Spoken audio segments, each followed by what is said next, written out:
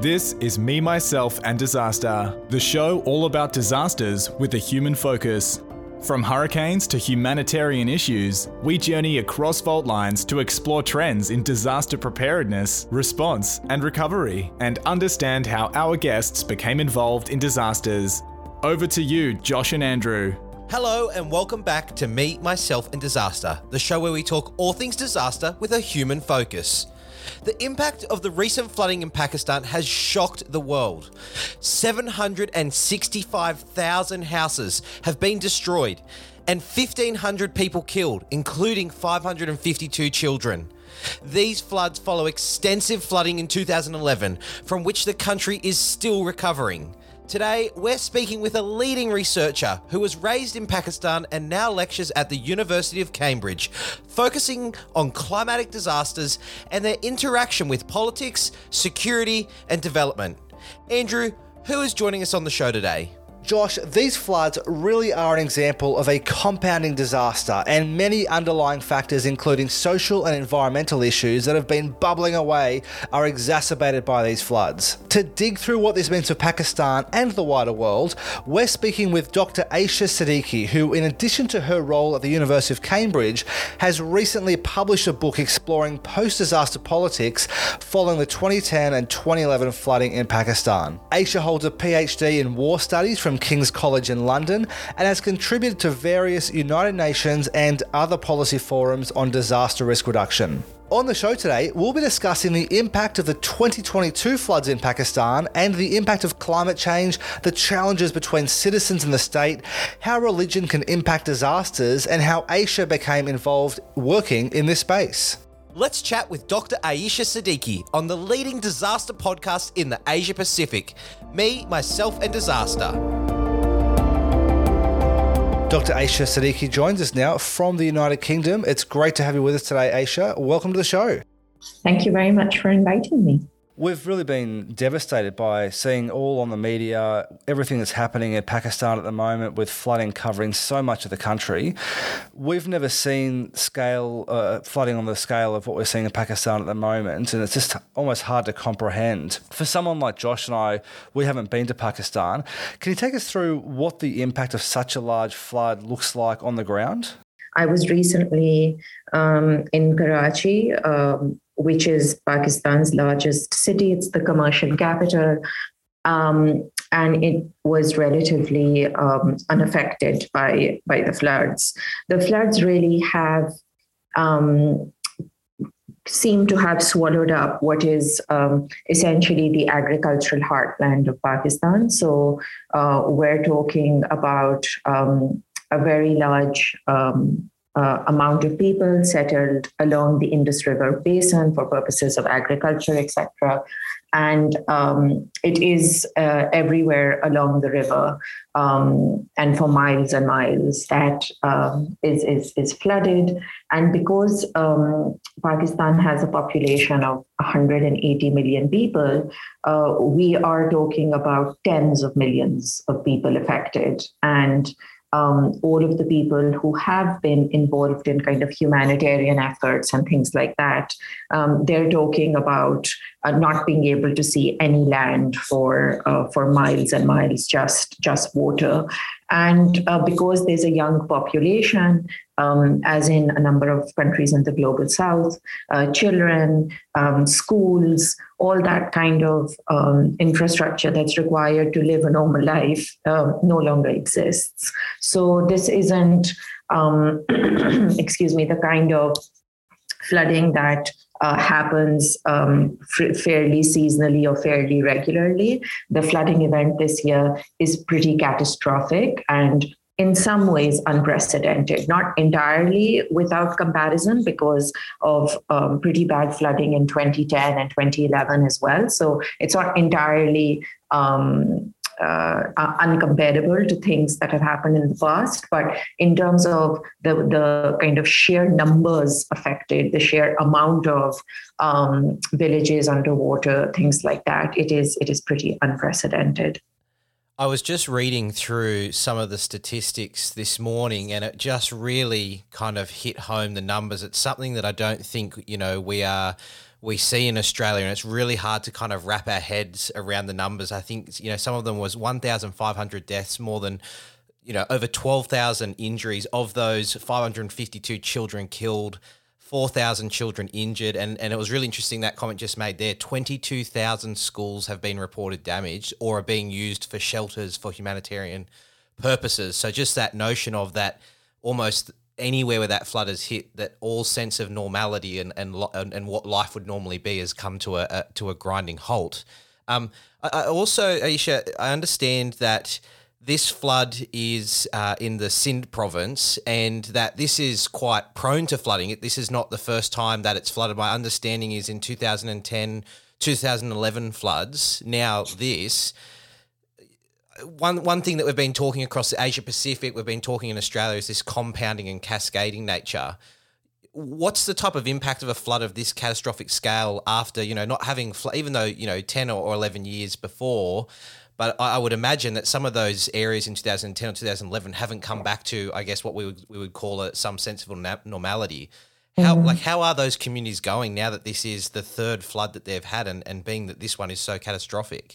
So, while Pakistan has this year flooded kind of up and down the Indus Basin, so the Sindh province is mentioned the most because a lot of the devastation there has been the most extreme. So when you see those maps with the red areas indicating the most number of villages affected, the most number of people displaced, etc., Sindh is often the one with the most amount of red spaces or red mapping, but actually the Indus runs straight through, the river runs straight through from the north to the south, and actually even beyond the river itself, parts of southwestern Pakistan, Balochistan, the province of Balochistan, the south of Punjab, which is slightly upper,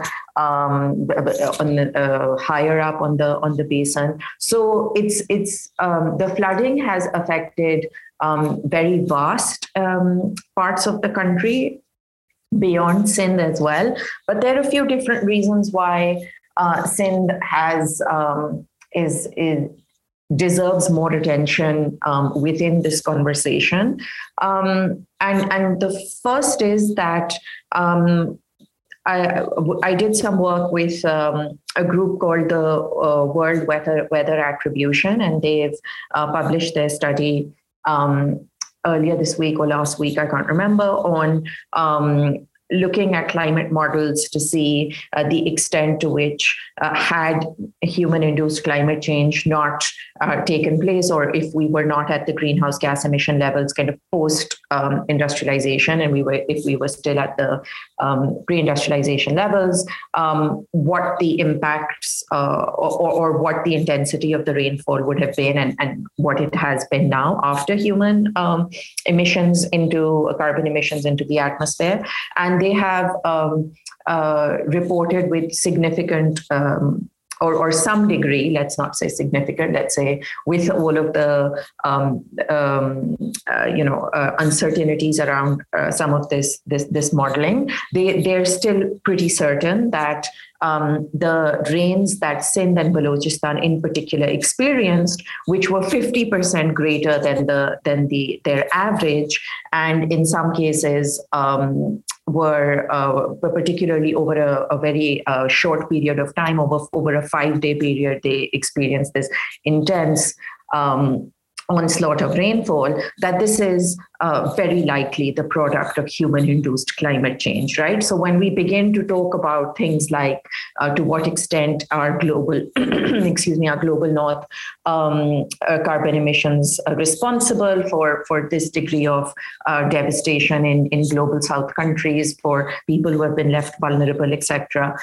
Looking at the rainfall in Sindh and Balochistan, it's really possible to start to get into some of those debates around loss and damage and climate reparations and things like that. But beyond that very kind of at that very bureaucratic level, what those debates mean, etc. Sindh has also historically been experiencing a real kind of degradation of the delta. The way that the river is managed upstream makes it quite difficult for water to naturally flow downstream. And these are already communities that have been made vulnerable because of Pakistan's water management paradigm, which has also historically been the paradigm that was utilized by the British Raj during imperial colonial rule, which was really around the mega projects and the large infrastructures and things like that. So all of that has resulted, particularly in the lower Indus Basin in southern Sindh, for communities to already be very vulnerable to have no longer be able to practice the forms of livelihood that they were practicing in the past, etc. So the kind of more quote unquote natural or physical side of things with regards to flooding in Sindh has also been extreme because of the intense rainfall. And then some of the social vulnerability produced through these long histories of extraction and exploitation have also have left populations here particularly exposed. So that kind of, and as a disaster studies scholar, we always talk about disasters being the product of the hazard mapped onto or intersecting with the vulnerability. And you see both of those quite clearly in and perhaps I overemphasize it because my own work is on the parts of southern Sindh, but that's where you really kind of see that intersection between hazard and vulnerability quite clearly. In terms of climate change, one of the things that I find personally hard to grapple with is that I guess most people in Pakistan probably, in comparison to other parts of the world, will be quite low carbon emitters. So in terms of emissions per person, it's actually a whole lot lower than those countries who aren't facing a disaster risk as badly as what Pakistan is. And we're seeing the same thing play out here in the Pacific, where we're seeing places like Kiribati who are facing the early impacts of climate change and sea level rise compared to other countries who keep emitting carbon but aren't facing the same pressing issues. Is climate change seen as a risk in Pakistan, and what actions being taken around reducing that climate change impact? So just today, the climate change minister, or it might have been yesterday, has written a piece for The Guardian in the UK that's just been published, making a very strong argument for loss and damage, for the climate finance loss and damage system within the COP27 debates to be institutionalized and strengthened, and specifically for direct pledges to begin to make their way to Pakistan, because as far as the state is concerned, the state line on this, the state messaging on this is very clear that Pakistan contributes like 0.4% of the world's greenhouse gas emissions, and yet it has been on the front line of this kind of extreme weather event, which now we know is very likely to have been made worse because of anthropogenic climate change.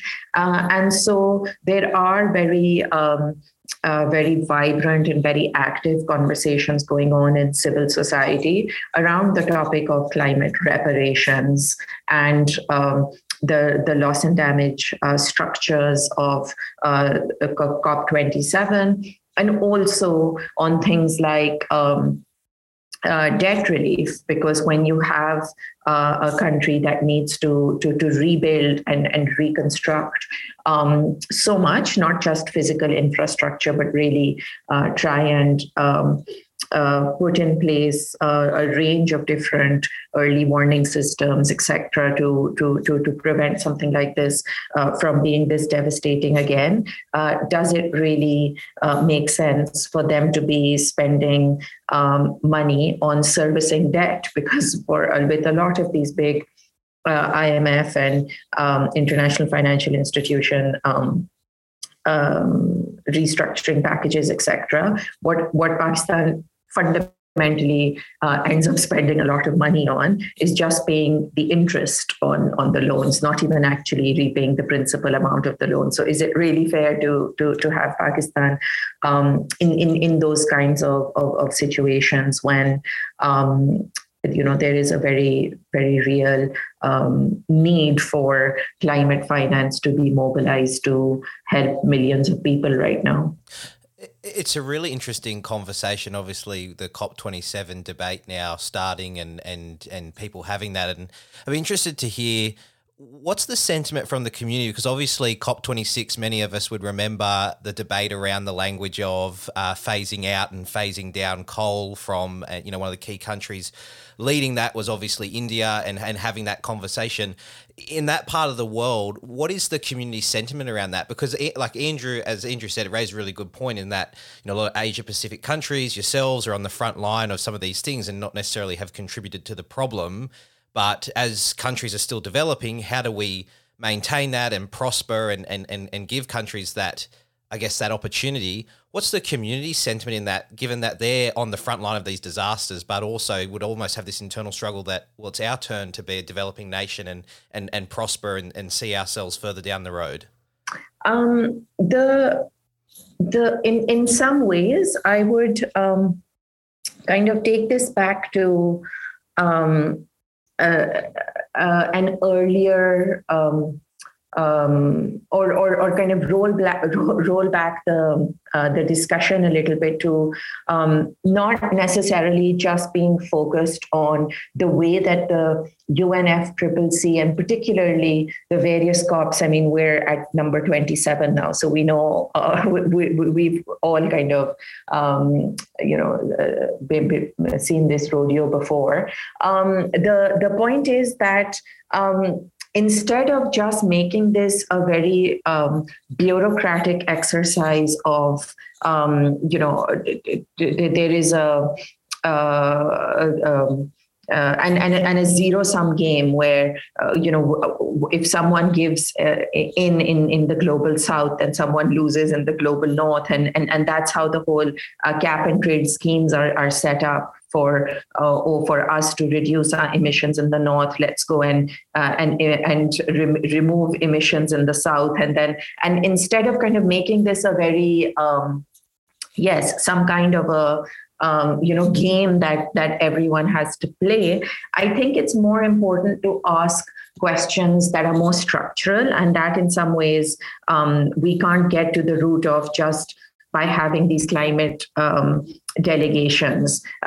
Communities in this part of Pakistan have suffered from long histories of extraction and exploitation, of which the most recent kind of manifestation is the floods and the way that climate change is unfolding. They have been made vulnerable and left kind of very exposed because of the way that particular forms of power, European colonial rule, and subsequently the way that the post-colonial power structures have remained the same. That whole history of state building in the post-colonies, that whole history of extraction and exploitation has continued, and that has very kind of actively resulted in these people living along the delta in this way, exposed to a whole load of river management projects, etc., that make them particularly vulnerable. So I think they have a very clear sense, certainly in the work that I did 10 years ago in Lower Sindh. They have a very clear sense of why and how and who is responsible for them being made vulnerable in this way. Whether they specifically kind of are interested in the mechanisms of COP27 and all of that is I think less it's less on the forefront of their lives, but they have a very clear sense of how the climate is what is resulting in this kind of exploitation right now, or problems right now. But historically, also they've been left exposed to a whole range of vulnerabilities. And speaking of vulnerabilities, the social issues are often exacerbated by major disasters, and that's something we see around the world. I'm wondering, though, in terms of physical infrastructure and mitigation, following the 2011 floods, was much done to improve physical infrastructure, such as flood levees? And in Pakistan, is there a desire to build bigger flood levees and other physical methods to build resilience to these types of disasters? So Pakistan has historically and recently a number of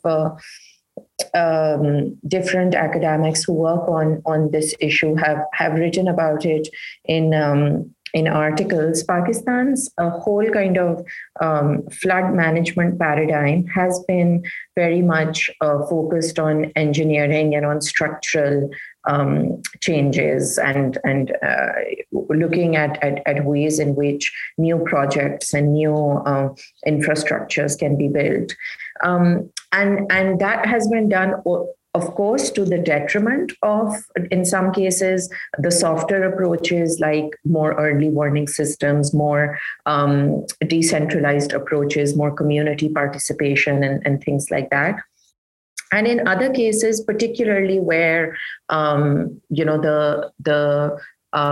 goal has been to try and keep irrigation water in, it has resulted in real drainage problems, including some of the problems we're seeing even right now, where in the lower Indus Basin, there are a number of towns where the water is just stagnant. It has nowhere to go because so much of the natural water courses and the way that the basin used to work has entirely been changed with all of these, top-down approaches to engineering and building and constructing.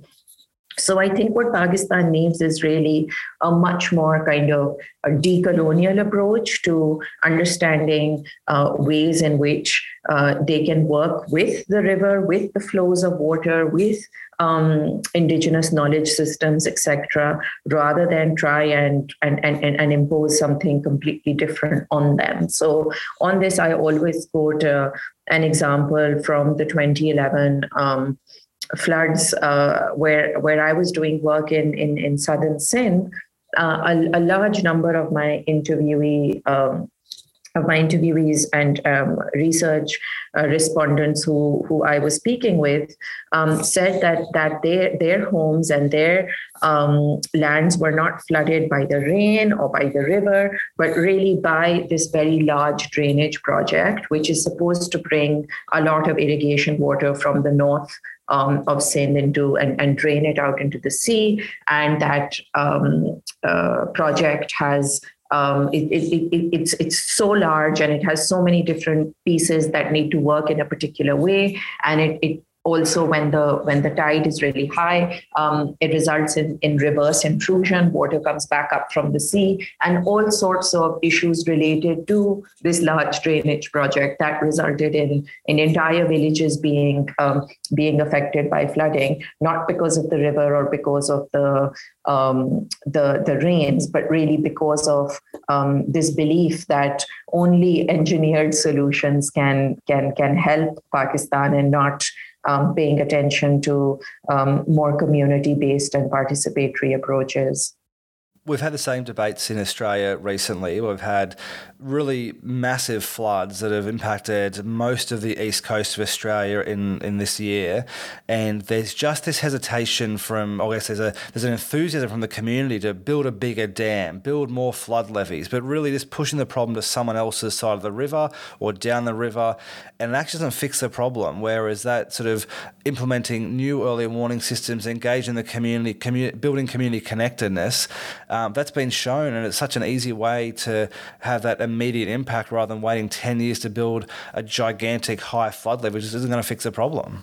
Absolutely. Yes, absolutely. And this has been a real challenge. There's a lot of work on this in the context of Pakistan as well, that really there is a need to change the way that water is managed and understood as not something that needs to be almost in that very neoliberal, in those very neoliberal terms, like a resource that needs to be,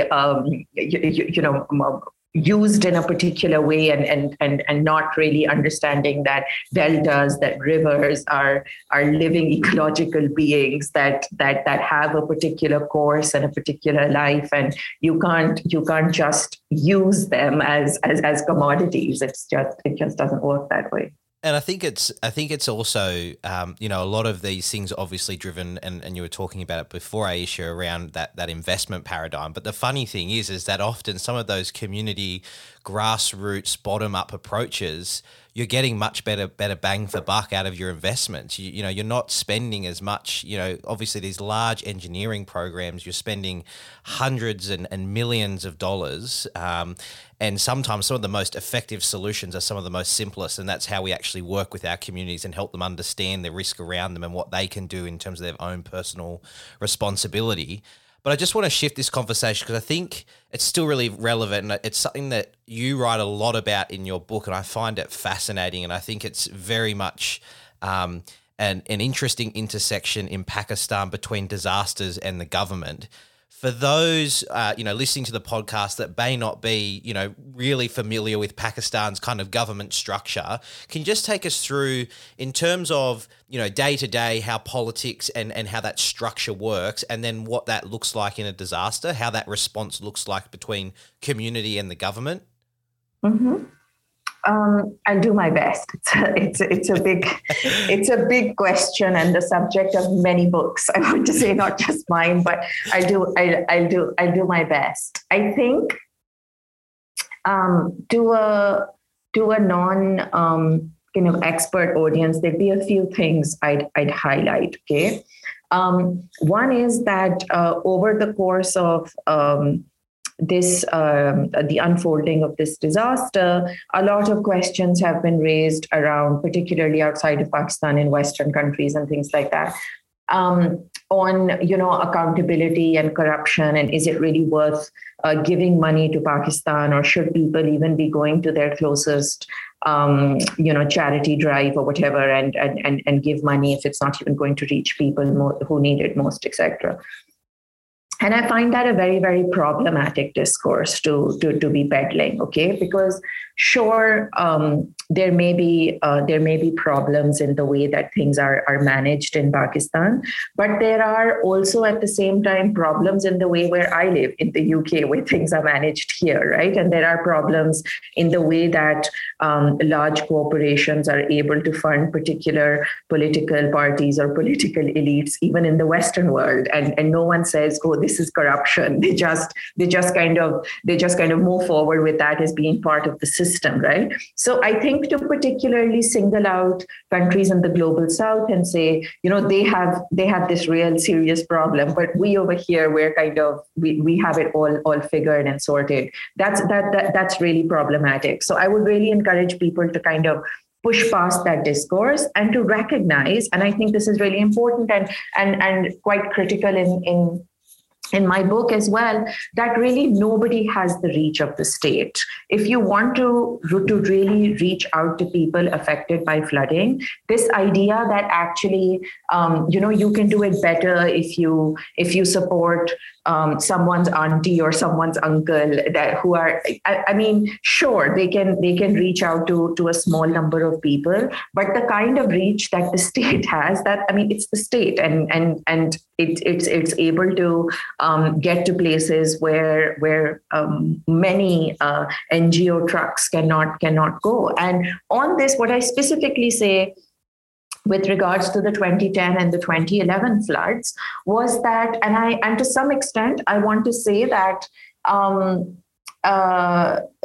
even now, that has proven to in some with some nuances and some issues been largely proven to be true, that when the disaster hits, the state in 2010 and 2011 was relatively good with managing immediate kind of disaster relief. So the setting up of camps, the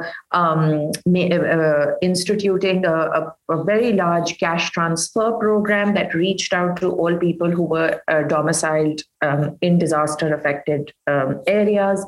That kind of immediate relief and rescue and things like that, for the most part, it was put in place and it was instituted with of course some problems, but largely yes. What the state in Pakistan has been not good at, and I think we're seeing we're likely to see similar things now as well, is with that long-term planning. So now in 2010 we had a fifth of the country in the water, underwater. Why is it that 12 years later a third of the country is underwater? Why is it not even less than a fifth, right? So that kind of long-term planning where there is a closer look at how early warning and anticipatory action can be taken, how communities can be brought on board, things like that.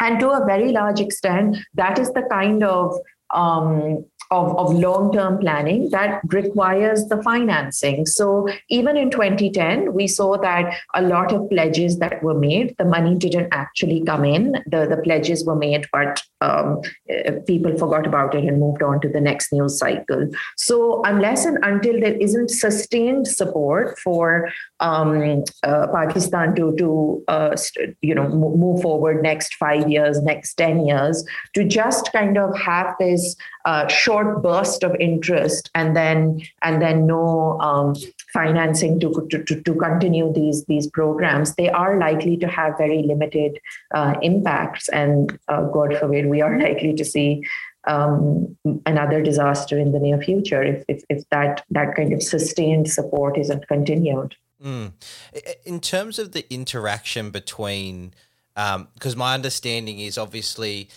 in the past, obviously the military had a really big role in Pakistan, and obviously it carried a lot of influence as well. And obviously we've seen a bit of that tension play out with Imran Khan, and there's been some court issues and whatnot. But it sounds like it's getting better, but I think it's that really interesting notion talking about how if you haven't got a government that's really thinking of that strategic looking forward and how you get that long-term investment, because it's something that we've even had here in Australia. We have DRFA, which is our funding arrangements that we have after disasters, and there's a lot of conversation at the moment that funding's only there for 2 to 3 years, and that it takes a long time to actually put those strategies in place and complete them and do that work. But then there's also the money, not once you've obviously done the work, but then how do you maintain those strategies? Obviously, if you put in place long term, there's that maintenance funding.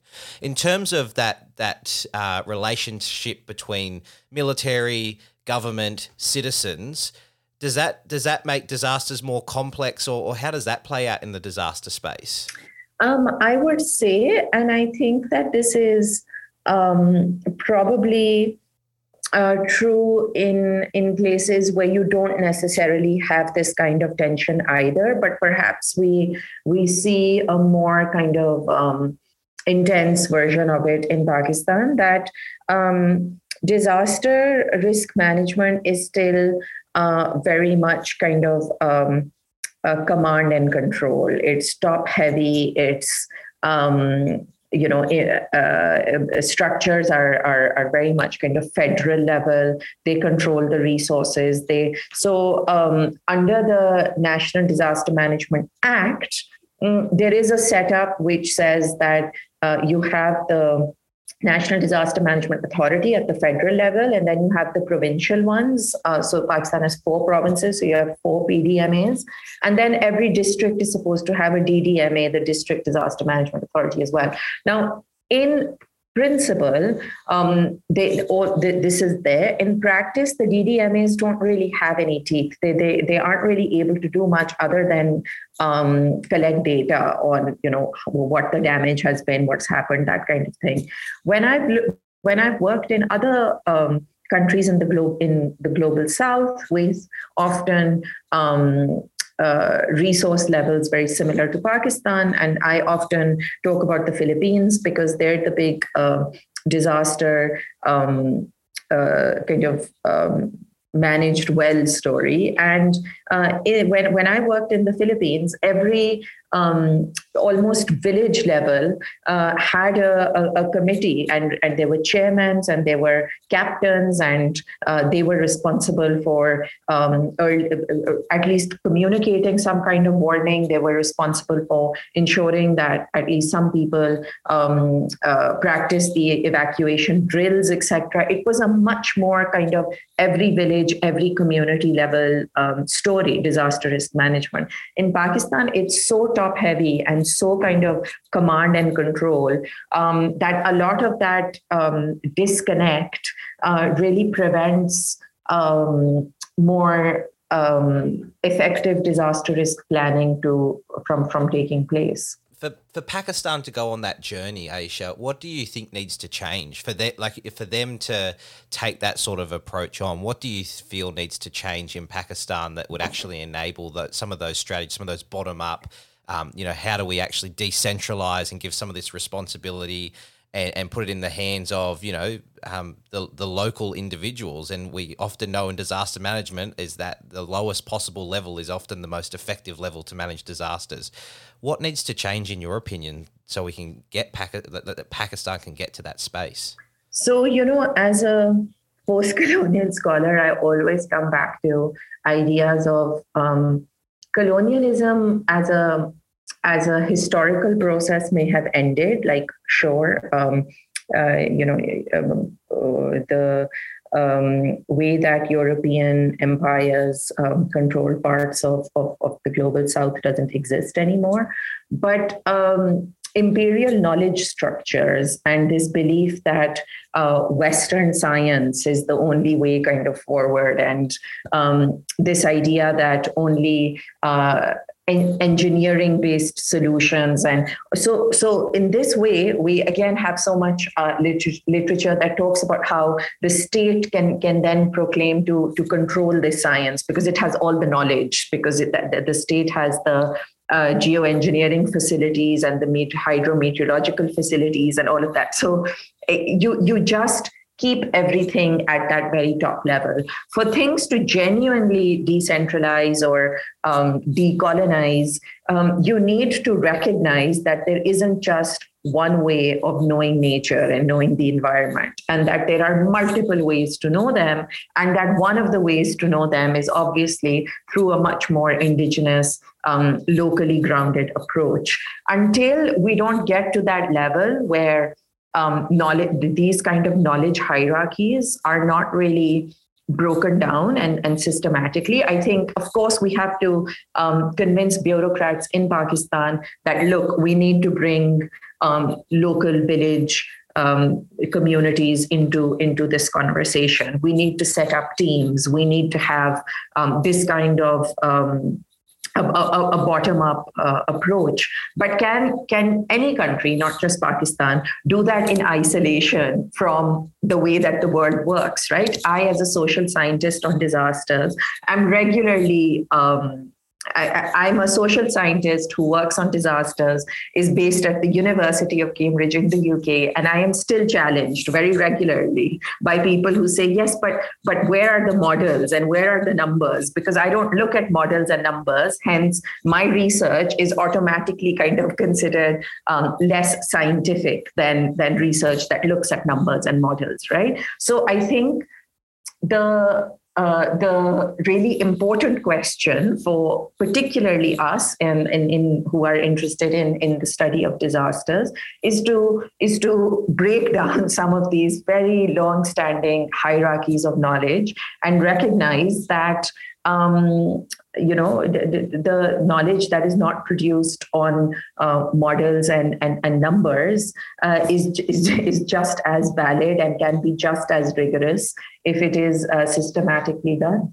I wanted to ask a bit more of a challenging question, which I think we already know that disasters are so inherently political, and that's true everywhere in the world. Politics is linked so inextricably to disasters, and that's just going to happen forever. But I'm wondering, when politics and religion are so intertwined as they are in Pakistan, what impact does this have on disasters? So in social media, on Twitter and stuff, there has been reporting that there are a lot of journalists and kind of people who went to some of these affected communities right after the disaster heard stories of local mosques announcing on their speakerphones, etc., that they had heard that particular embankments had been breached and that the water was coming and all of that. So actually, they were able to play quite a positive role where they took that step and were proactive about it. And actually, mosques can be used as community centers to institute some of this training around thinking about disasters, around early warnings, announcing early warning messages. And so I'm not sure that I would only see kind of negatives here. I would see opportunity. I think there are ways to mobilize through the space that the mosque provides. At the same time, I don't think that it should be only through such mechanisms, because clearly that's going to exclude everyone who's not part of a mosque community. So I think it should just be one of a number of things that need to be done. But I think in some ways also, these are conversations that need to be had by communities within Pakistan, like to what extent they want, the religious spaces or processes or structures to be part of disaster risk planning or not.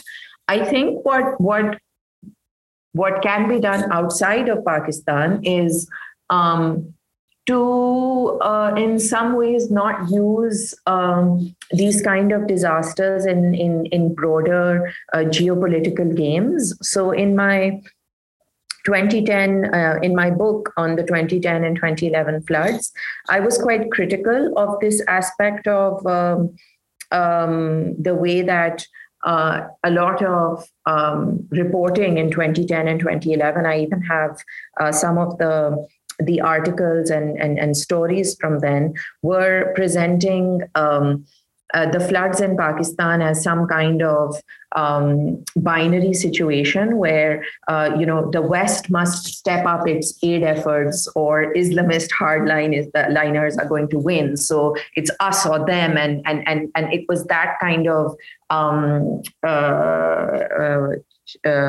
incentive that was being bandied about for aid to reach Pakistan. And that was not only incorrect, as I've shown in my book, but also really problematic on a number of different fronts. And we've seen just how that was so directly connected to what happened in 2010 in terms of generating, because it did successfully manage to bring some money to Pakistan, because this time round the commitments from Western countries have been negligible. They've been pittance compared to what was promised in 2010, because that geopolitical imperative with the US out of Afghanistan, etc., just doesn't exist to help Pakistan in that way. So I think rather than at these critical moments think about, what does this mean for some kind of bigger geopolitical win or strategy, I think the focus should really be on what is the best way to ensure that there is some long-term and sustained disaster risk action that Pakistan is able to continue with. I think that's a really interesting point, because I know this is a conversation that's obviously really starting to unfold within our own backyard in Australia, across Asia Pacific. Obviously, Solomon Islands, no doubt many of our listeners have probably heard some of the stories most recently with China and some of these issues. And I know it's a conversation we're unpacking now in terms of disasters are almost becoming a geopolitical issue. But I really liked what you said there, Aisha, about that at the end of the day, obviously, yes, that's a lens that we need to obviously look things through. But at the end of the day, it's about the community. It's about the individuals. We can't use individuals in countries as pawns for broader geopolitical issues. And I think that's something that I'm going to keep in the back of my mind, because, I'm fascinated by it, but it's something that we have to remember, that these are people we're talking about and people's lives. And then when you look at the Pakistan floods, the ones that we've just seen, extreme devastation. Just to finish off, because we're running out of time, one question we really like to ask of all our guests is, disasters isn't obviously a field that most people go, I'm going to grow up and be a disaster professional, like some kids go, I want to be a fire person, or I'm going to be a police person. It's not a career, I guess, that is a really defined pipeline. Can you help our listeners kind of understand what got you into disasters? What, drew you into this space or into this field, or got you interested in the area? So I think that for me, it was a number of different things that came together. I did my PhD specifically looking at the floods in 2010 and 2011, and I approached the project very much with a view to understanding particular aspects of society and politics and all of that, but through the lens of flooding. And then when I embarked on that kind of project, where I thought, I'm going to look at some of the political structures and the way that society is set up, etc., but using the flood as the story or the narrative through which to unpack these issues. As my project kind of continued, and what often happens with qualitative research is that your research participants are telling you a very different story, and what they were telling me was much more about power and politics and all of that as being quite central to the floods, and not just something that you could use the floods to study independently of everything else, but how the floods were inherently connected to the politics in the region. And once I kind of went down this path of recognizing that actually exactly what we started this conversation with, that vulnerability is always socially constructed and politically constructed. It's the hazard that might come from the physical event. I've kind of not looked back, because there's so much we don't know about who and why and how that vulnerability is constructed. And I think, yes, many scholars can take many years, and I think we may still not be kind of closer to the answer. So there is a lot of room here for anyone else who's thinking of embarking on such a research journey. Come join us. I think there's space for everyone who's interested in the study of these issues. I think Josh and I always say that disasters is really about problem solving, and this is the most wicked problem in the world. Really, is the number of disasters we're having. Add that with climate change and the other challenges in geopolitics going on at the moment. There's not much things you could think of the world that are pretty much as hard as what we're facing in this space at the moment. But for our listeners who'd like to learn more, In the Wake of Disaster, Islamists, the State and a Social Contract in Pakistan is the book. Josh and I have a copy, and we're excited to get through the rest of it. And there's plenty in there to unpack, so we'll be reading that for a while. But Aisha, thanks so much for joining us on the show, and we look forward to chatting with you again soon. Thank you very much for having me. That's all we have time for on the show today. Join us again next time as we talk to more interesting guests from across the world about their experiences during disasters. We'll catch you then. Thanks for listening to Me, Myself and Disaster. Subscribe today at memyselfdisaster.com.